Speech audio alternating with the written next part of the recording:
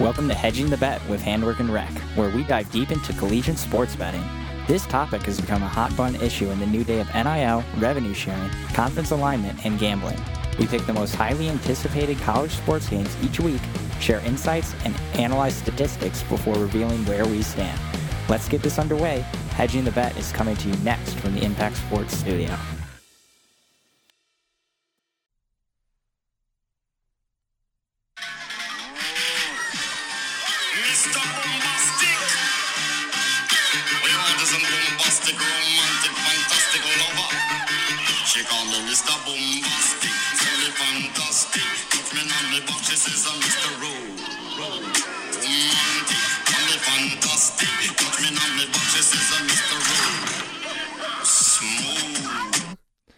Give it up for the one and only Biggie Cheese!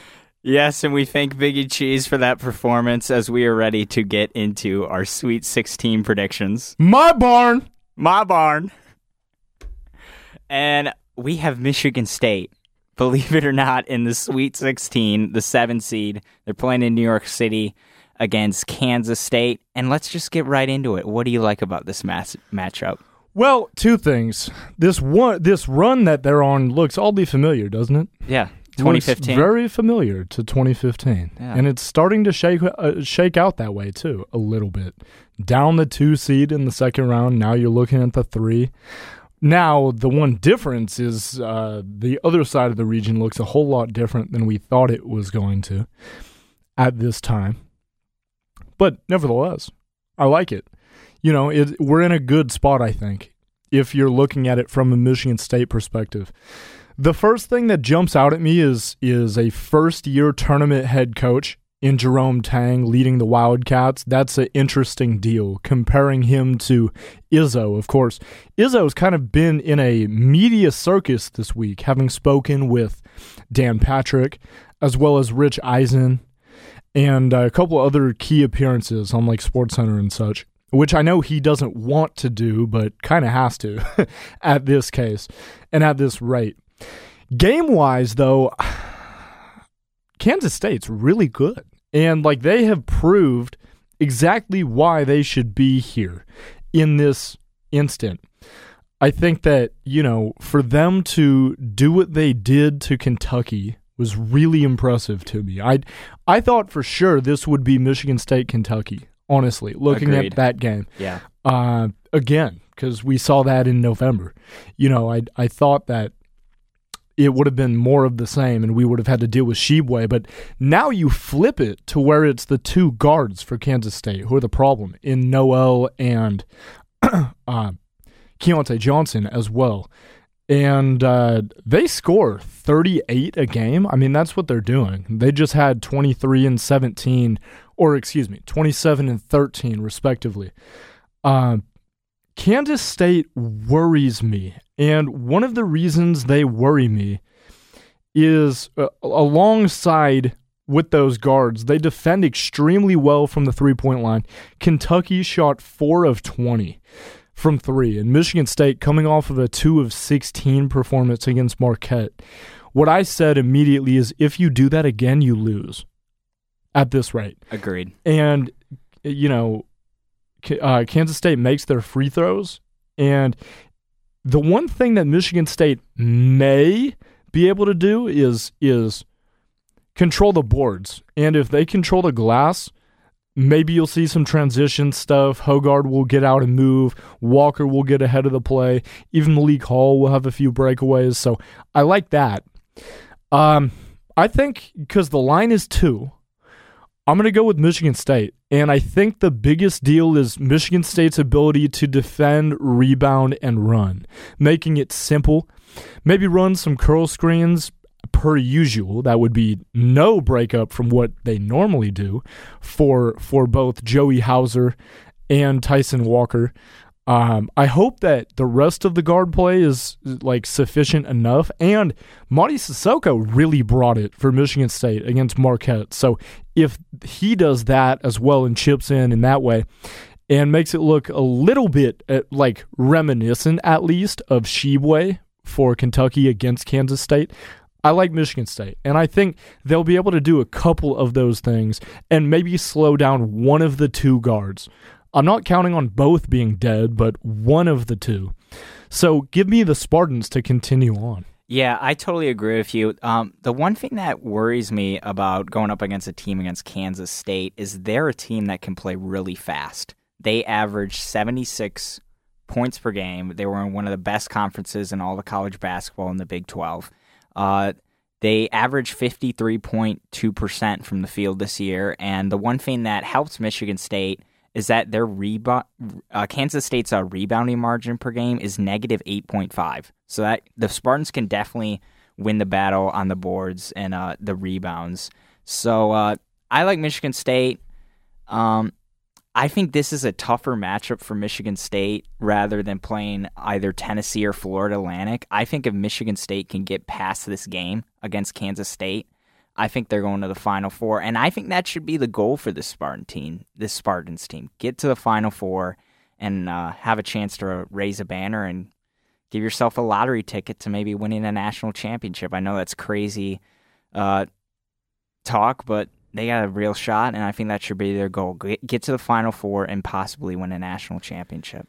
This is something that we can get into in the later portion of the podcast, but the question would be, who do you think they might see in the Elite Eight and in the Final Four? I think the Elite Eight, they're going to see Tennessee, and then I think the Final Four, they're probably going to see Alabama. And that's going to be really interesting because, remember, they played Alabama earlier in the year, and they were down a couple players and only lost by 11. I was there. Yeah. I was there. And that was a 1-point game at half, too. Yeah. Let's not forget that. Kind of unraveled a little bit. Alabama's freakishly athletic, and Michigan State was hindered by injuries. So, okay, I see the path. I do. Yeah, another thing that I'm really interested to see tomorrow night is the three-point shooting. The three-point shooting was not good against USC and Marquette, but they were still able to get by, and that's all that matters. So I think if the Spartans, if they play anything like they did against USC and Marquette, and their three-point shooting improves, they should beat Kansas State easily. But KSU has been electric in terms of turning teams away from the three-point line. Mm-hmm. So that's a concern. We shall see. And then before we move on to Arkansas, UConn, let's get into a prop bet here. Yeah. We're going to go with Marquise Noel and Keontae Johnson. Over or under 39 points combined. And the reason I said it there, just so that we are, determining our metrics here. In round 1, they had 18 and 17, relatively. And in round 2, they had 23 and 17.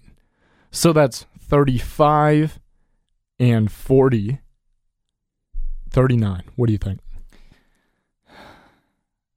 Against a team like Michigan State that can defend well, and we saw them defend really good against USC and Marquette, that's going to be a big challenge, but I think they might hit it. And if they don't, they're going to be really close. So I'm going to say they do. I'm going to say they go for like a combined 39.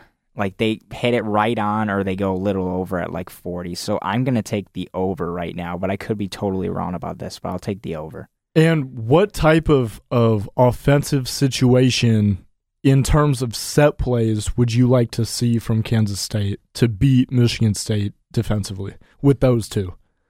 Well, I think three-point shooting is huge. I mean, we saw Marquette knock down a bunch of threes, open threes against Michigan State. We saw Marquette go on a couple runs because of those threes. So I think threes is going to be huge for Kansas State, and getting inside and maybe getting Sissoko and a couple of the Michigan State big men in foul trouble is going to be huge in that matchup against Michigan State. Moving on to Arkansas and UConn. The Muss Bus has arrived back in the Sweet 16 for the third straight year in a row after an impressive come-from-behind upset win against the Kansas Jayhawks in the round of 32. While UConn, on the other hand, advanced to the Sweet 16 convincingly with a win over St. Mary's. So what do you like in this matchup between Arkansas and UConn?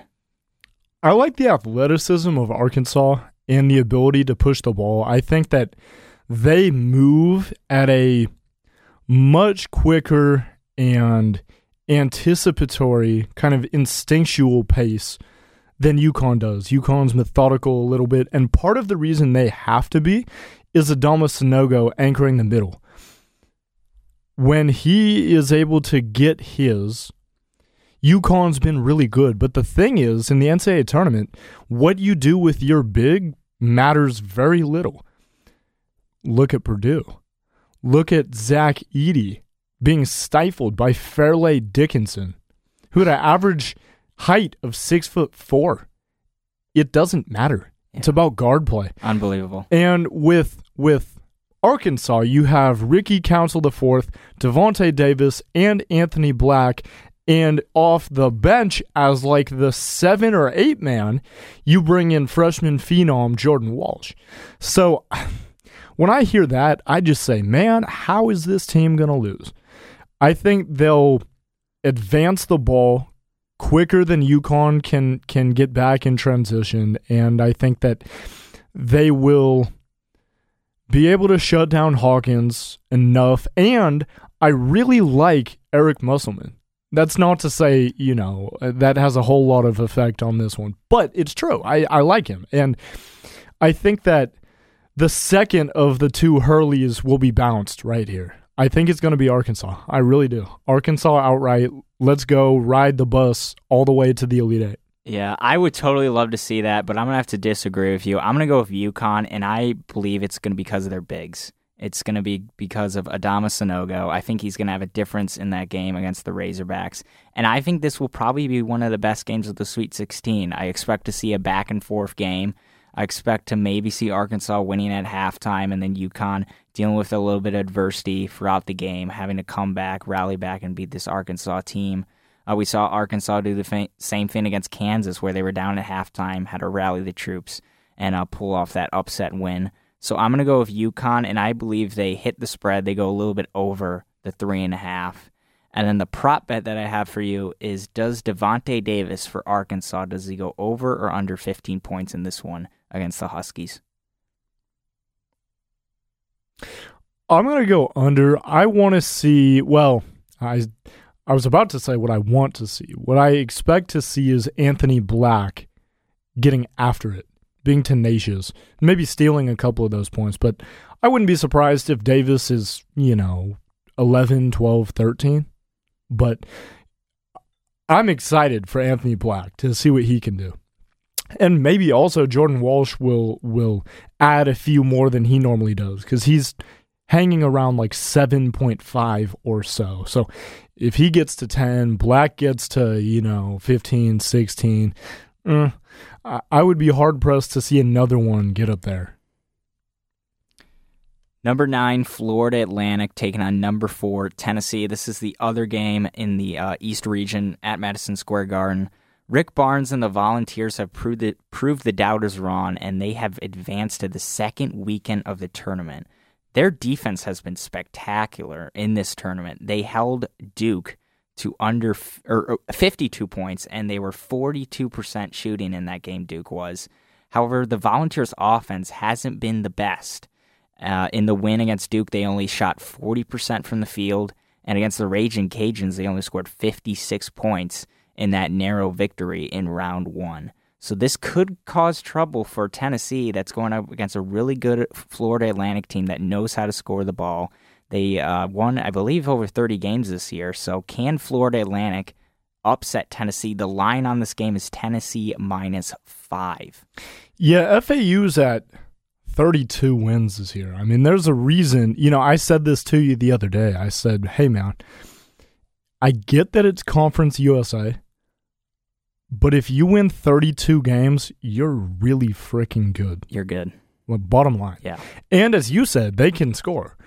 And I honestly thought, from the bottom of my heart, deep in the crevice of my soul, Tennessee was dead when Zakai Ziegler went out. I thought they were cooked, done, kiboshed, hacked out of the tournament. But then when they got to play Duke in the second round, I went, oh, okay, well, they made it by round 1, but they're dead. I guess not. It's really remarkable, actually. I did not for a second think they would get here. And I think they'll win. I think that Nakanhua, I hope I pronounced that right. Maybe I did, maybe I didn't, will be fantastic. FAU has won 9 of 10, but here the difference, I think, is Vescovi and Rick Barnes and Nakanhua, who just had a extraordinary game against Duke. So, I don't know. I never know, man. I mean, can I tell you something? There are people in this world who get paid to do what we're doing right now, and they try and do it well. Problem is, when you get here, they can't even do it well.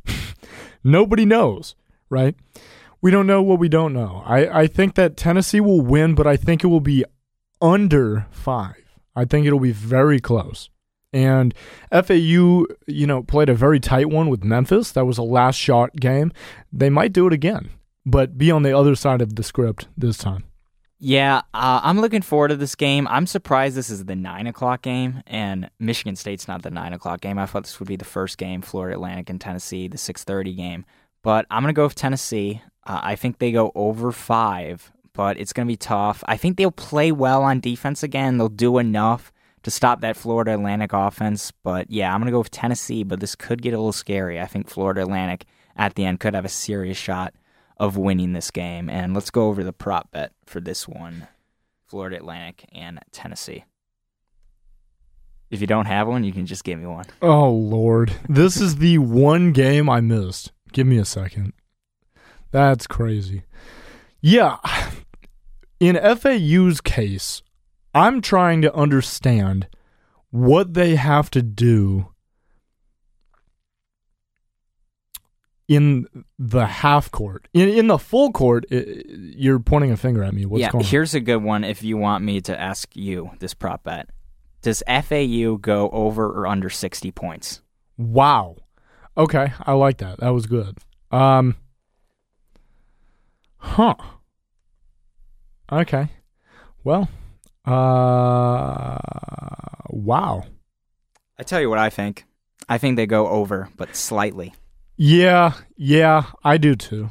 You said 60? Yeah, because, they held Duke to 52, and right. It was they held the Raging Cajuns to, 53? So they've been holding people under... You mean Tennessee did? Tennessee did, yeah. I think...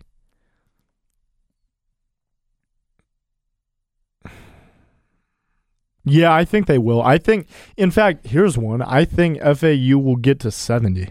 Really? Yeah. Man. I think it's completely different than what we have seen, honestly. So but you think Tennessee's they're going to finally score? Like they're just going to find a way to score? Yeah, well, let's hope so. Yeah. I don't know. I'll tell you this. The over-under for the game is 130.5, and the line is 5.5 Tennessee. I don't know. It's tough because, if you're betting on this, you got to hope that Tennessee shows up and they finally show some offensive ability, and we saw that a little bit against Duke where they knocked down a couple three-pointers. But besides that, they only were 40% from the field, so they're going to have to start hitting down shots. Right. Here's one thing that we need to cover in terms of FAUs. John L. Davis, who's a sophomore, but he's one of those guys who has made his name known in March with 29 and 12 against Fairleigh Dickinson. Woo-wee! And check this out. Florida Atlantic scores 112 points per 100 possessions, which is the top 15 in America. As well, they're top 25 in shooting efficiency. 54% from two-point range, and the top 15 again in three-point percentage. They're also top 15 in three-point volume. Take it as it may. I think this is trouble for Tennessee. Big trouble. Yeah, I really do. Big trouble indeed. Moving on to number 3, Gonzaga, and number 2, UCLA. Gonzaga is in the Sweet 16 for the 8th straight year in a row. They were able to fight off Grand Canyon in the first round and were able to survive a late rally against TCU in the round of 32, while UCLA was able to hold off a really good Northwestern team to advance to the Sweet 16. This should be one of the best matchups, and a lot of people think the Zags, they're not done yet, and they could seriously get to the Final Four, while UCLA, they could also win a national championship. So this is a make-or-break game between Gonzaga and UCLA. Winner could go to the Final Four, or they could get bounced out next round. So who wins this game between Gonzaga and UCLA? Wow. I think this is one of the games where you just throw it up and see what happens. Let them play. You know what I mean? Yep. It's kind of going to be a street ball contest a little bit, I think, between the likes of Hawkes and Timmy, who play very similar. That's going to be a fun matchup. I'm very excited for that. And then as well, like, Strother has been good for Gonzaga. Rasir Bolton has elevated his game for sure, which is exactly what he had to do the last couple months of the year. And, like, here's my thing. Rasir Bolton scored 17, and the previous 3 games he had 12 points to his name, which that says a lot. But then I think as well, Malachi Smith, who is someone that, honestly, coming into the West Coast tournament, I had no clue who Malachi Smith was. But he just had 11 and 5 against TCU, including 3 different threes. And he's hit double figures in 4 of his last 6 as well. I think Drew Timme is somebody who won't let his team lose. And you're coming off of the back of scoring 51 points in the second half against TCU.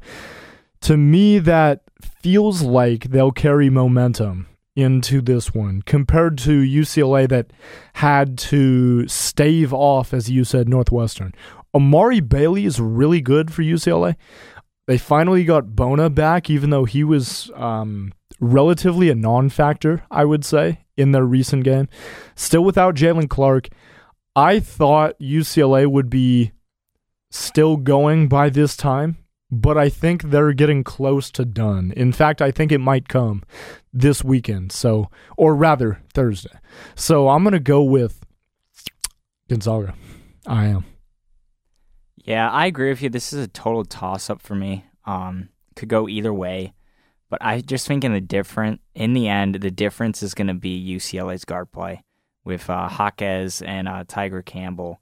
And I think UCLA advances and they'll play UConn, and that should be a good regional final between UCLA and UConn if that does happen. Those are 2 teams, UConn and UCLA, that could, I think, win the national championship. A lot of people are very high on UConn heading into the tournament, and they've really shown those experts why in these last couple of games. So I'm going to go for UCLA, and then the prop bet that I have for you is Hawkes and Tiger Campbell. Do they go over, under combined 36 points? That's the margin they reached last game against Northwestern. So do they do that again? No, because Amari Bailey will come to play again. And I think that's what the issue will be. And if Bona gets back to his rhythm a little bit more now that he's in game number 2 with his feet under him, that might shrink the number even more. So, I want to say Hawkes will take over the game. I really do. But does he, if he does Campbell do enough, or is Campbell resorting to his duties as facilitator and distributor of the basketball? I think that's the most likely situation, is if Hawkes gets hot, Campbell says, hands off, I'm going to dish it and slash cut to the rim and see what else I can do other than trying to pour it in. So I don't think so. We'll go under.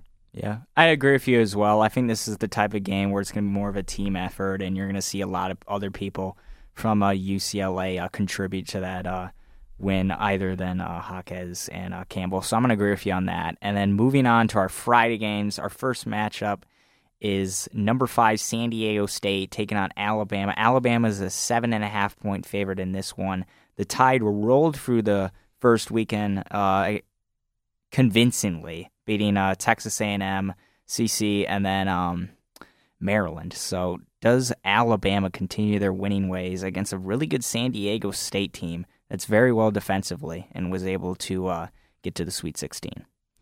Yeah, I do. I think Alabama's going to end up winning this one, and it, in all seriousness, may not be close. SDSU looked good against Furman, but I'm not sure, honestly, how much that's saying, given that it was Furman. And, I say that with respect to Virginia, but first things first, should Furman have dumped Virginia in round one? Probably not. Second off, given that they did, SDSU is a really strong team. So it didn't at all surprise me that they won by 21 or whatever that end result was. I think it was over 20.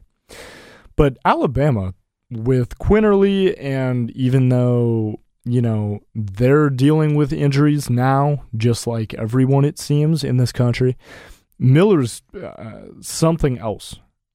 And I think that he is too good to have them fall at this juncture. So I'll go with Alabama. Yeah, Alabama's going to roll in this one. I agree with you. The Aztecs, they're just going to have to find some way to stop Brandon Miller, and I just don't think that's going to happen. So I'm going to go with Alabama to roll all over San Diego State in this one. And then the prop bet you got for me. Yeah. So Micah Parrish had a really impressive game against Furman for San Diego State. He's been around 7 points per game, but just had quite a few more than that recently, and has been more impressive as of late. So we'll go with, does Parrish go over or under 10 points? Yeah, even though I think San Diego State's going to lose this one badly against Alabama, I think Parrish is going to play inspired. He'll probably have a good first half. I think San Diego State keeps it close in the first half, but Alabama pulls away in the second. So I'm going to say he goes over 10 points in this one for the Aztecs. Our second Friday game is number 5 Miami taking on number 1 Houston, the Cougars. Marcus Sasser is back healthy for the Houston Cougars, and he is the key for this Cougars team to get to the Final Four. And Miami, despite their injuries, was able to get to the Sweet 16, which included a dominating performance against Trace Jackson-Davis and the Indiana Hoosiers. So can Miami upset Houston? Well, can they? Yeah, they can. Yeah. When you ask that, of course, they can. But Houston is 15-1 since January 25th. And so far, their 2 opponents have been held to a 32% shooting mark. So I think those are 2 issues to begin with for Miami. Omier for the Hurricanes has returned, and he's been okay. But Sasser and Jamal Shed is really good, and, I didn't originally think that Houston would make it to the Elite Eight. I didn't either. But seeing the draw now, I do think they will at the end of the day. But Houston's another one of those programs that hasn't won a national championship to this point in their history. And I think, it's a question as to whether they'll be able to do that this year, given that we still have quite a few teams who are uber talented and more experienced. But I'm going to go with I'm going to go with Houston here. I am. Yeah, I'll go with Houston as well. The Hurricanes, I think the key in this one is they're gonna have to stop the scoring ability of Marcus Sasser to upset the Cougars, and I believe it's going to be a back and forth game. But in the end, Houston, I think they're too talented for Miami, and I think they're going to win. But it's going to be under 7. And speaking of Marcus Sasser, he had 22 against Auburn, propelled them to victory in that one. So does he go over or under 22 points in this one against the Hurricanes? Under. Yeah, I agree with you. I think he could go under, but I could also see him going over as well. I could see Marcus Sasser doing that. Our third Friday game is the Cinderella story, the Princeton Tigers, the 15 seed. This is the third straight year in a row that a 15 seed has made it to the Sweet 16. They'll take on the number 6 seed Creighton. Creighton is a 9.5-point favorite in this one against the Princeton Tigers out of the Ivy League. So does Princeton continue their Cinderella run to the Elite Eight and knock off Creighton?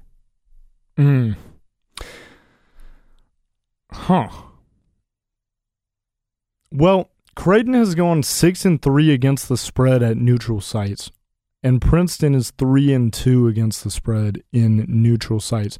5 of Creighton's past 7 games have gone over, but only 1 of Princeton's past 6 games have hit the over. That doesn't say a whole lot about the game, but betting-wise, that makes a lot of sense to me. Princeton, to beat Arizona, completely turned the world upside down. I mean, that was something unique. Now, I will say this. I wasn't surprised when Princeton went on to beat Missouri.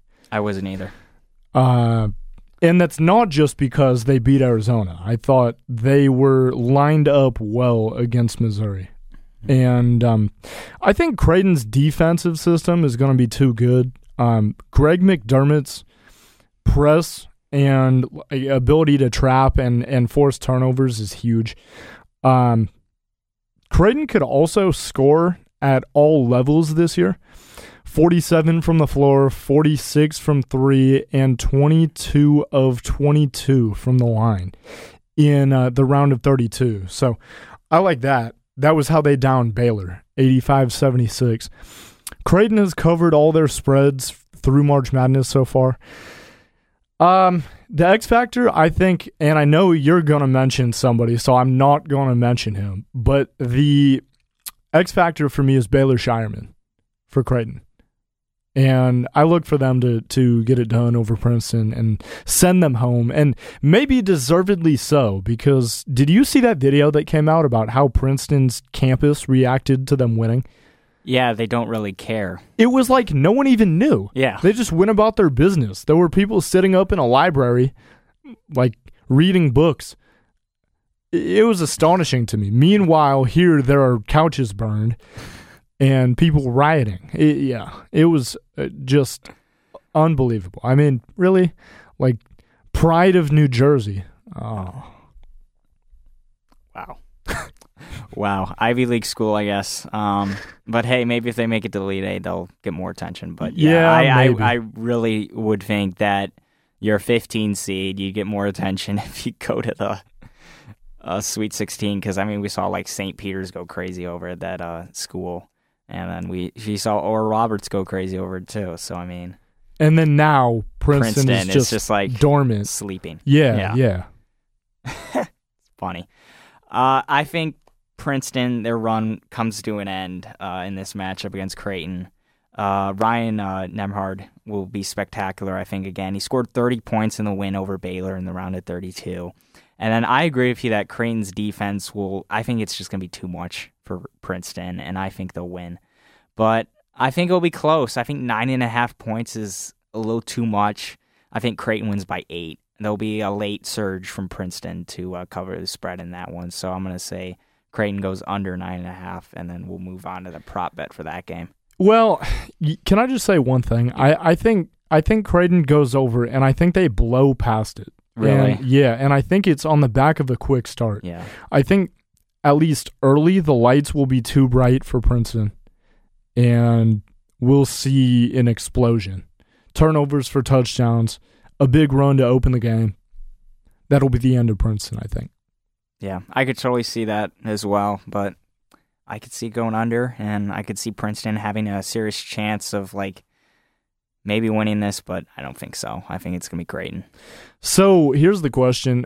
Are the Blue Jays going to shoot 45% from 3 or not? That is a tough one. Oh,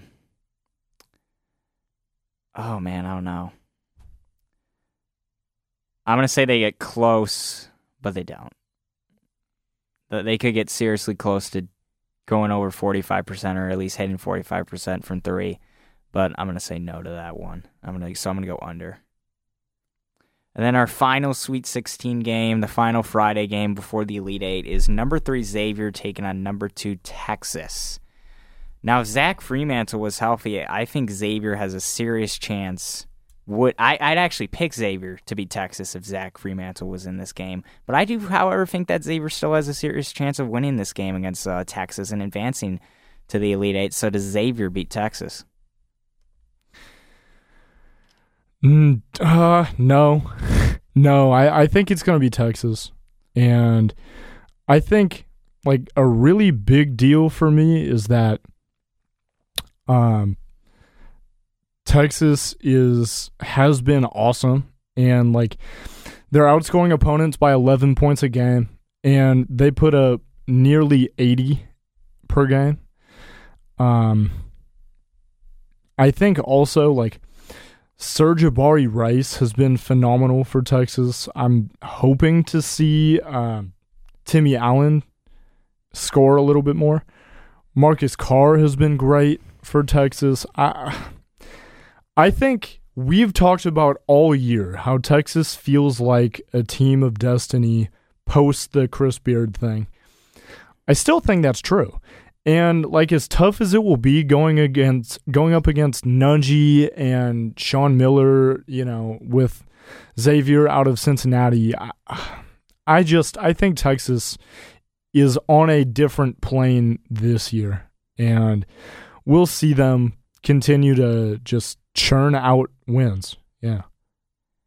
I agree with you. I'm going to go with Texas. I think if Xavier wins this game, it's going to be their guards. I really like Colby Jones, and I really like Soleil Boom. He's one of the best free throw shooters in the country. And then Jerome Hunter and Jack Nungy, as you mentioned, they're also nice in the middle for Xavier, so they're going to have an impact as well if Xavier is going to upset Texas. But what you said about Texas just being a team of destiny, especially after the whole Chris Beard incident, they play inspired. They play together. I love watching them. And they played in one of the best conferences all year in college basketball in the Big 12.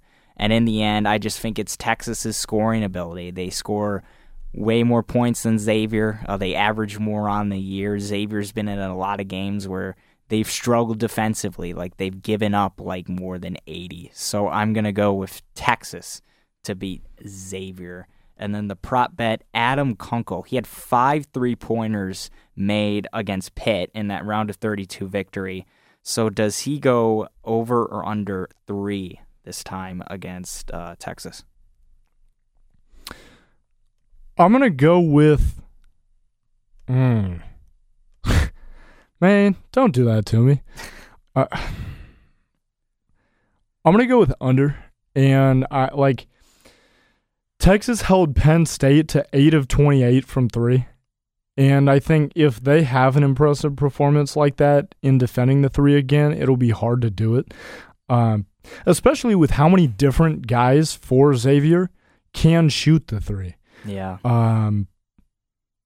It's very hard to read into the fact that, you know, a guy like Kunkel, who seems to have the hot hand, will do it again. I'll make my answer interesting. I'll say he hits exactly 3.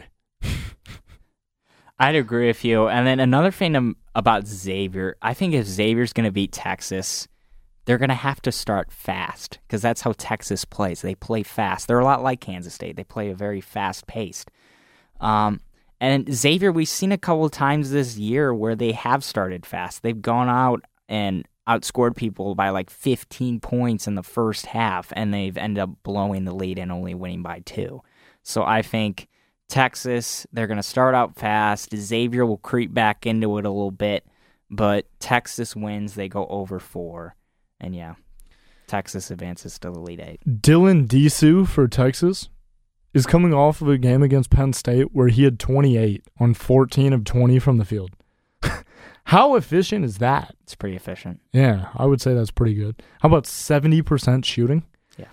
Texas shot 7.7% from 3, but still won over Penn State. So I think, to me, that looks a lot similar to Michigan State and how bad they've been from the three-point line, but they're still winning. Yeah. So the recipe's there. I mean, they grabbed 37 boards. Yeah. dominated the defensive glass, and then had a few more assists. So I like Texas and their ability to spread the basketball to their different guys, Carr and Disu and Allen, and it'll be good. Yeah. I agree. Texas is going to win. And that is all for Hedging the Bet. That is our Sweet 16 predictions, and we hope to catch you next week for the Final Four. Biggie cheese! Biggie cheese! See you next week, guys. That is all from the Impact Sports Studio. You can catch us live Wednesdays at 3 p.m. on 88.9 The Impact for more collegiate sports betting analysis.